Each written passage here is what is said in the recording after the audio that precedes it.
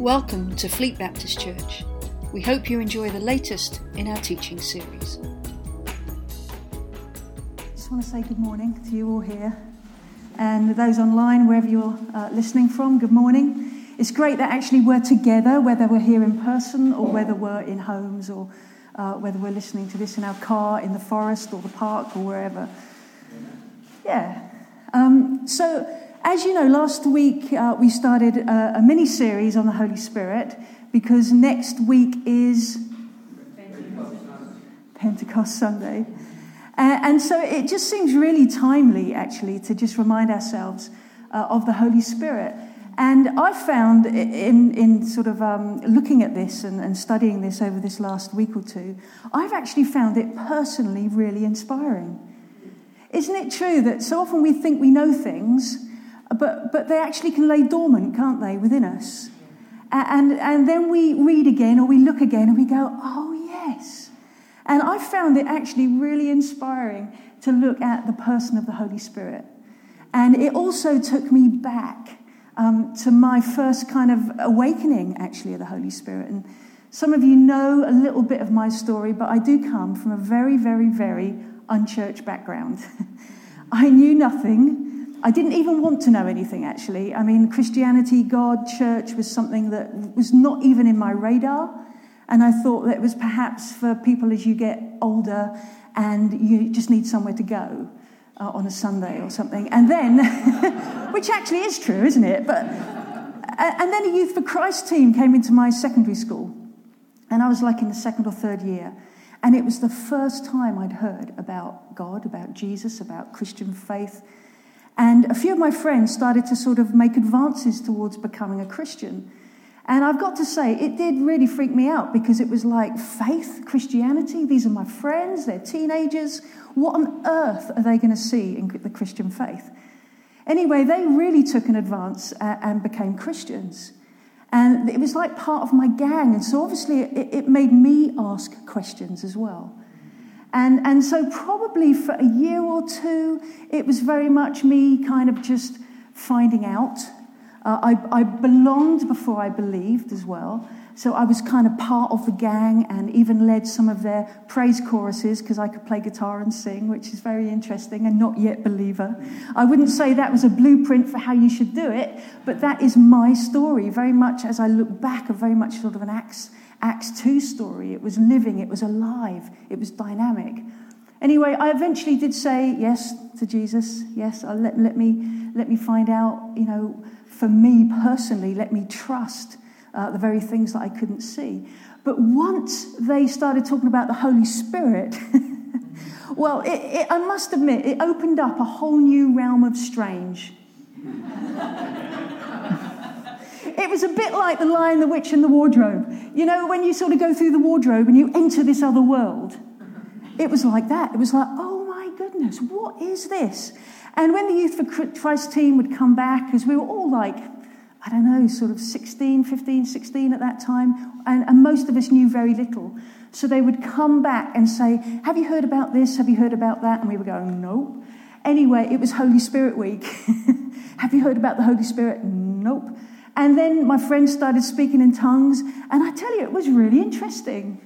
And when I look back, I think actually I experienced the Holy Spirit long before I even knew too much about the Holy Spirit.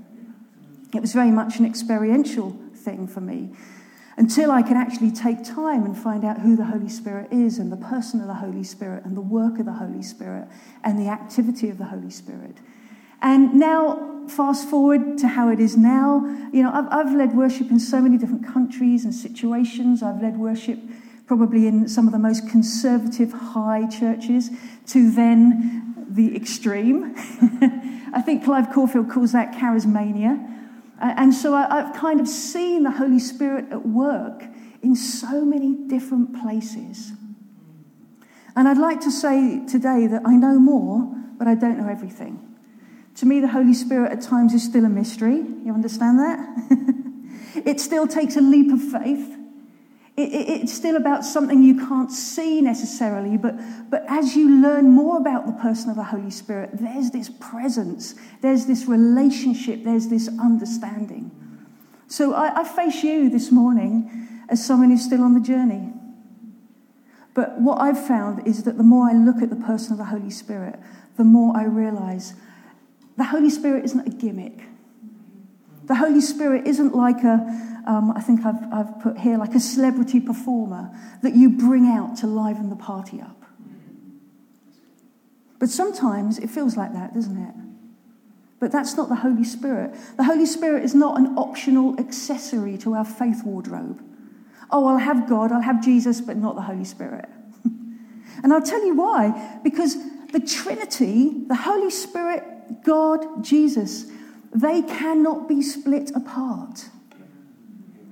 They are part of the Trinitarian Godhead that we have faith in. You cannot take one and leave two. You cannot take two and leave one. They are together, aren't they? We've got this brilliant team Trinity. And God, Jesus, and the Holy Spirit, they all have a different role. And I think that's what our faith journey is about. Learning more about God, our parent. Learning more about Jesus, our Saviour and friend. Learning more about the Holy Spirit. And we'll learn about the Holy Spirit being an advocate, a counselor, a floodlight. The Trinity, they are co-equal and co-eternal. They're there at the beginning, they're there at the end. So I just want to start a little bit from where Nathan left off last week, because he did talk about the Holy Spirit being there right at the beginning. And I just want, before I jump into the New Testament, I just want to talk a little bit about the kind of early days before time. So let's look at Genesis 1, verses 1 and 2. In the beginning, God created the heavens and the earth. Now the earth was formless and empty. Darkness was over the surface of the deep, and the Spirit of God was hovering over the waters. Now, if you were here last week or if you watched it online, Nathan talked about the Holy Spirit being there right at the beginning. Now, the Holy Spirit didn't just get in on the act in the New Testament. It was like God and the Holy Spirit was there. And the way the Holy Spirit was hovering over the waters, part of what the Holy Spirit did was breathe shape and breathe life into creation.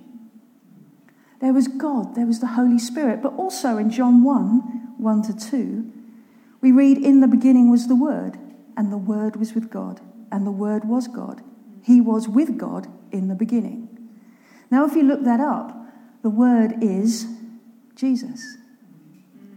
And so what I like is even at the beginning of time, Team Trinity was there working and shaping and showing us what it is to be a team, a community of creativity right at the beginning.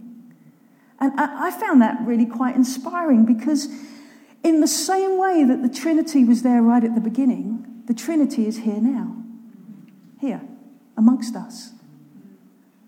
That God, Jesus, the Holy Spirit, is working today to breathe life and breath and shape and form into each one of us, but also into the church, universal. The Trinity was there before time. The Trinity is there for eternity. Now let me just jump into the New Testament here. When I say jump, I am not going to personally jump, because that could be fatal. But I just want to look at some of the things before we kind of go into a deeper story about the Holy Spirit. And in Matthew actually mentions the Holy Spirit 12 times. And the first reference to the Spirit explains how Mary conceived her son, not through Joseph, but through the Holy Spirit. Matthew 1:18, and I'm going to just read this to you. This is how the birth of Jesus the Messiah came about. His mother Mary was pledged to be married to Joseph, but before they came together, she was found to be pregnant through the Holy Spirit. Now, I know that. But actually, when I read that again this week, I thought, wow, that's faith, isn't it?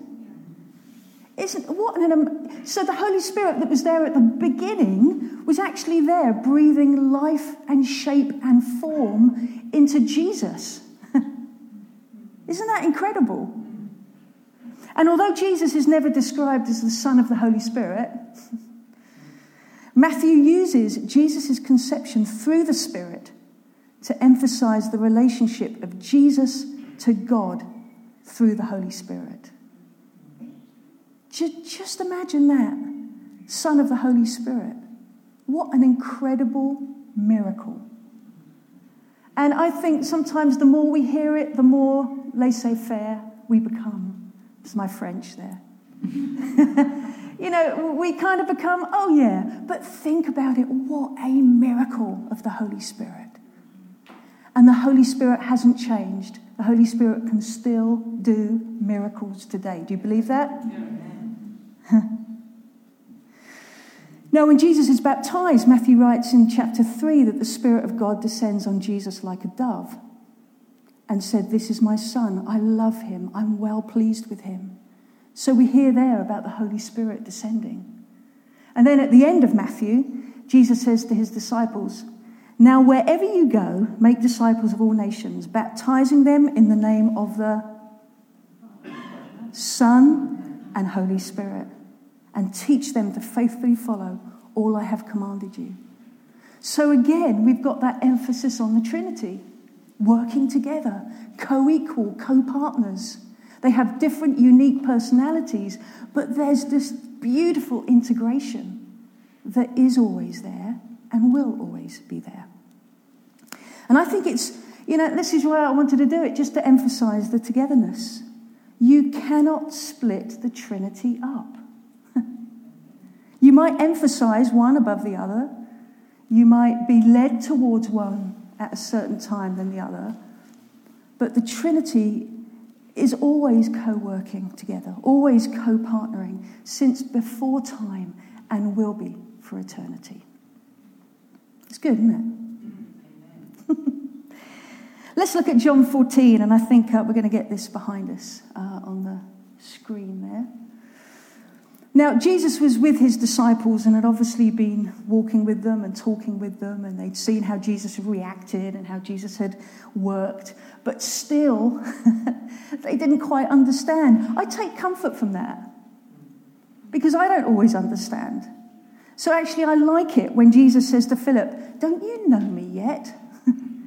It's like, even after all this time, because Jesus was sort of putting hints about what was about to happen in terms of, his impending death, and then he's going to go away, and a place is being prepared for them. All this talk, and yet still they had questions. I find that comforting. And I just want to say as an aside, Jesus isn't offended by questions. In our conversations with God, don't be afraid to express honestly your questions towards God. Be honest about maybe even some of our doubts, because doubts can mature us.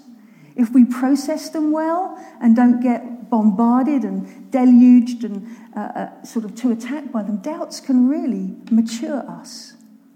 But I love it the way that Jesus goes, "You don't even know me yet, even after all this time?" So he says from verse 16 onwards, "And I will ask the Father, and he will give you another advocate to help you and be with you forever, the Spirit of truth. The world cannot accept him because it neither sees him nor knows him, but you know him, for he lives with you and will be in you. I will not leave you as orphans, I will come to you. Before long the world will not see me anymore, but you will see me. Because I live, you also will live. And all this I have spoken while still with you. But the Advocate, the Holy Spirit, whom the Father will send in my name, will teach you all things and will remind you of everything I have said to you." Now, I find these verses really important, actually. And I find that this encounter with Jesus, as I say, to be quite a comfort to me when I don't understand and when I have questions. But also I think it's really important what Jesus is saying about the Holy Spirit. This gift, this person that is going to come in place of Jesus. Now in Greek, here we go, this is the educated part. Nouns are assigned a gender, masculine, feminine, or neutral. And although the Greek word for spirit is neutral, Jesus does assign a gender as the Spirit is coming in his place. And so some of the theologians say when we say he, because Jesus has assigned a gender to the Holy Spirit, because the Spirit is coming in place of Jesus. And also maybe Jesus did this to sort of show them that the Spirit isn't some nebulous divine energy, but that God is sending a person. You may not see them, but this person is as real as me, Jesus is really saying.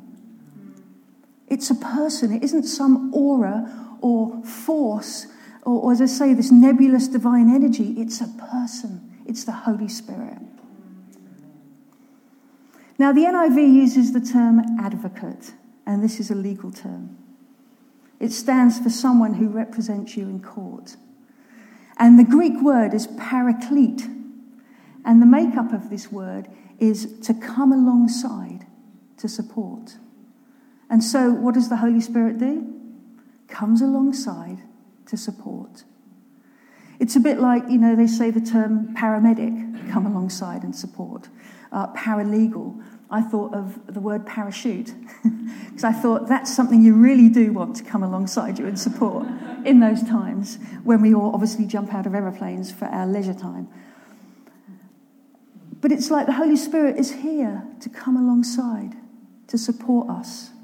And sometimes the word counsellor is used, and not in terms of just, a therapist saying, well, how do you feel today? But in terms of like a defence attorney, a counsellor who comes alongside and actually advises you and informs you.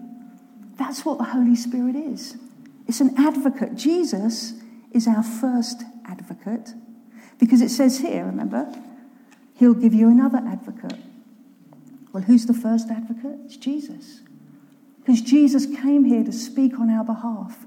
Jesus came here to act on our behalf, to take our sins, to speak to God, to present himself to God on our behalf. That's what Jesus did. So the second advocate is the Holy Spirit, who's here to speak and to guide, actually to intercede for us, to stand alongside us, to support us.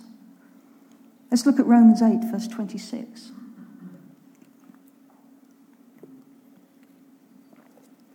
In the same way, the Spirit helps us in our weakness. We do not know what we ought to pray, but the Spirit intercedes for us through wordless groans. And he who searches our hearts knows the mind of the Spirit, because the Spirit intercedes for God's people in accordance with the will of God. Now, I must confess, when I looked at this week, I kind of looked at it in a different way, actually. Looking at this through the eyes of of the Holy Spirit being my advocate, I then think, well, actually, the Holy Spirit intercedes for us on our behalf. It's like the Holy Spirit speaks, guides. The indwelling of the Holy Spirit intercedes. And I don't know if you've ever been in those situations where you've run out of words and the Spirit takes over. The prayers, the groans, and sometimes the expressions of the Holy Spirit. Have you ever been in those times where you know that the Holy Spirit is interceding on your behalf? I probably would say that for me, I probably don't get in those situations often enough. I just use my words and then walk away. But maybe it's about a deeper immersion in prayer, a deeper time in prayer to actually then allow the Spirit to intercede for us. Let me just ask you, who doesn't need an advocate like the Holy Spirit? Really, if somebody was to give me like 3 massive tubs of Haribo, would I go, no? Of course I wouldn't. I'd go, give me them and get me some more. But it's not a hint, by the way, or is it? Christmas is coming. But sometimes it's like, that's the Holy Spirit. So why do I not desire the Holy Spirit as much as I perhaps should? When the Holy Spirit is here to be our advocate, our counsellor, to stand alongside us, to intercede, why then am I not going, yes? Theologian Tim Keller says this in his book, Encounters with Jesus. The first advocate is speaking to God for you, but the second advocate is speaking to you for you. You get that? The first advocate is speaking to God for you, but the second advocate is speaking to you for you. The job of the Holy Spirit is to take all the things that Jesus has done on our behalf, all the things the apostles had still not grasped, and to teach you and to remind you. And people say that the Holy Spirit is like a floodlight, illuminating the teachings of Jesus. That the Holy Spirit is reminding us. I need reminding. Do you? I do. I've been reminded this week of who the Holy Spirit is. The Holy Spirit is like this torchlight, this floodlight, this strip of LED lights that just comes in and shines light on Jesus and God and the teachings and the gospel. And let me ask again, who doesn't need this floodlight? Who doesn't need this? Who doesn't need this shining brilliance of the Holy Spirit to just come in and reveal Jesus? And then we get to the indwelling of the Holy Spirit, because Jesus said in John, the Holy Spirit will be with you and in you. With you and in you. So we do receive the indwelling of the Holy Spirit. I rather like that word, indwelling.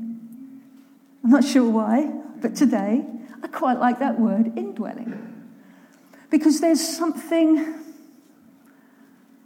full about it. There's something, I don't know, beautiful about it. There's something embracing about it. Now, obviously, you know, when you look at the theologians and they say when you are converted, again, you can't split the Trinity up. God, Jesus, and the Holy Spirit. At conversion, we receive that all. But actually, there does seem to be an emphasis on a sort of a post-conversion encounter with the Holy Spirit. Whether people want to call it baptism of the Holy Spirit, anointing of the Holy Spirit.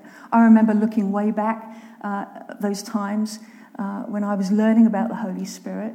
I had a conversion experience, but then probably a few months later, there was an awareness that I really needed to pay attention to the Holy Spirit. So I felt, I'm being baptized with the Holy Spirit now.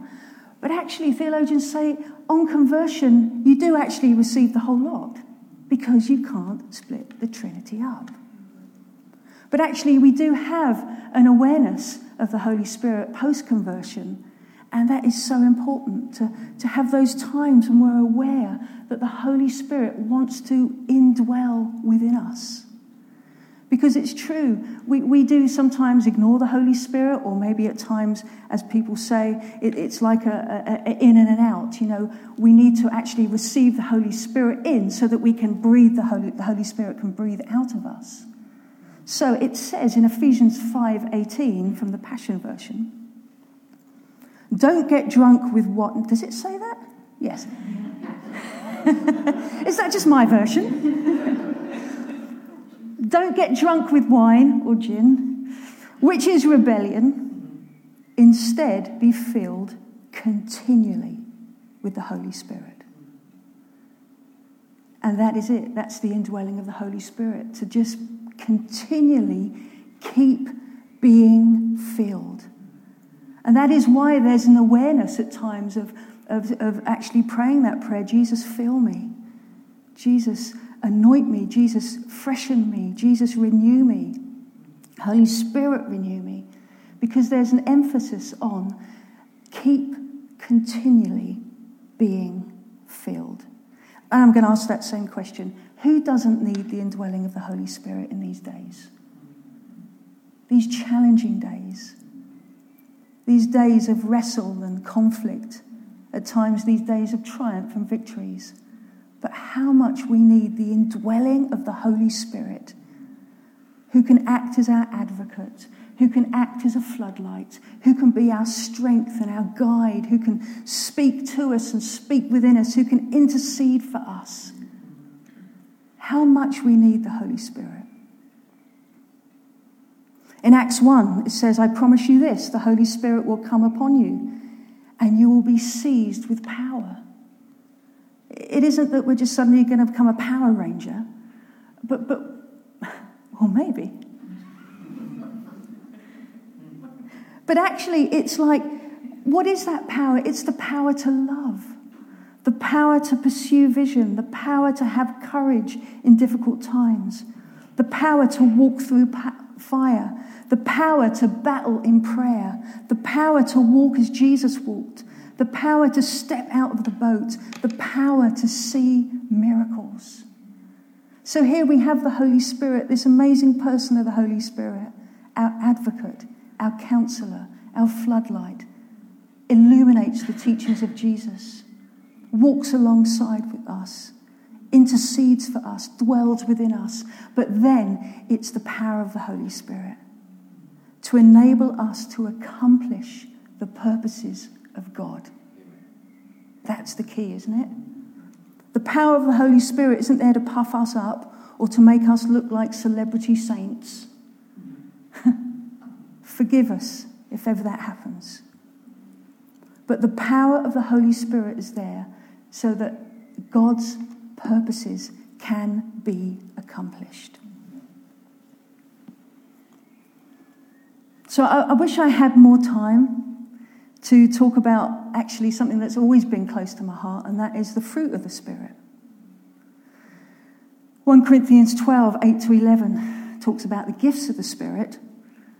I'm not quite sure if Nathan's going to talk about that next week, who knows, but I just want to say a little bit about the fruit of the Spirit, because when you have the indwelling of the Spirit, I think there's a supernatural byproduct, and that is fruit. And actually, do you want to know where the Spirit of the Lord is? It's where the fruit is seen. It's where fruit is being grown. Galatians 5:22-23. The fruit of the Spirit is love, joy, peace, patience, kindness, goodness, faithfulness, gentleness, and self-control. Where the Spirit of the Lord is, the fruit of the Lord will be seen also. If there's no fruit, then where's the Spirit?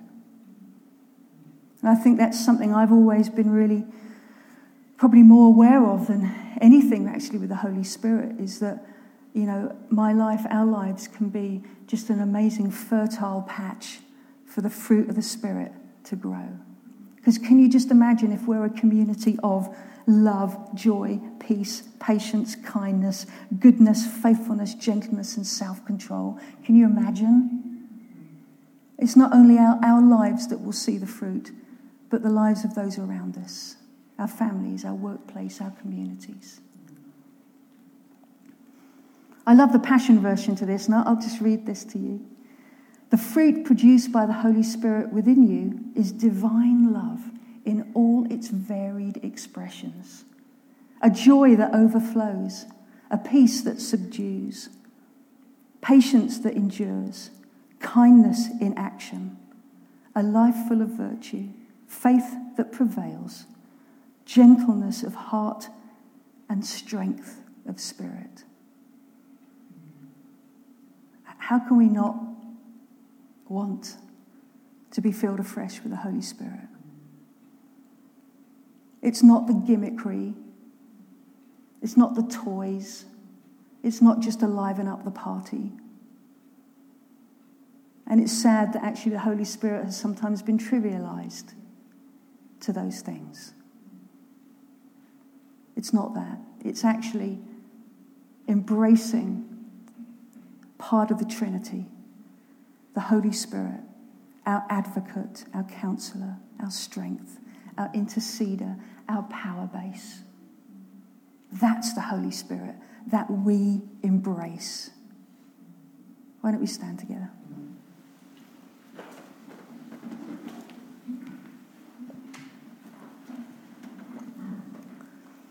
And just as we stand here, why don't we close our eyes just to concentrate a little?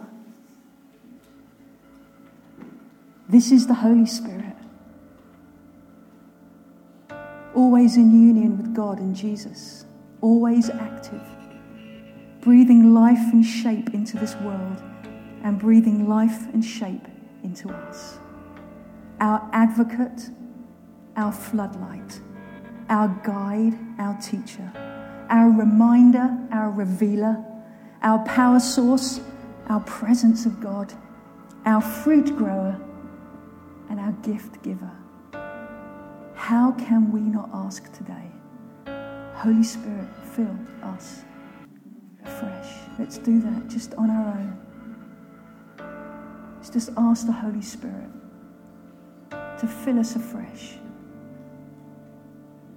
to remind us of the teachings of Jesus, to shed light, investigate my life, O Lord, to shed light upon who we are, upon our wonderful Jesus, to have the Holy Spirit as our advocate, to come alongside us, open ourselves up to the person and the presence of the Holy Spirit. Just where you are, just pray that out. Or even just imagine that out, even silently.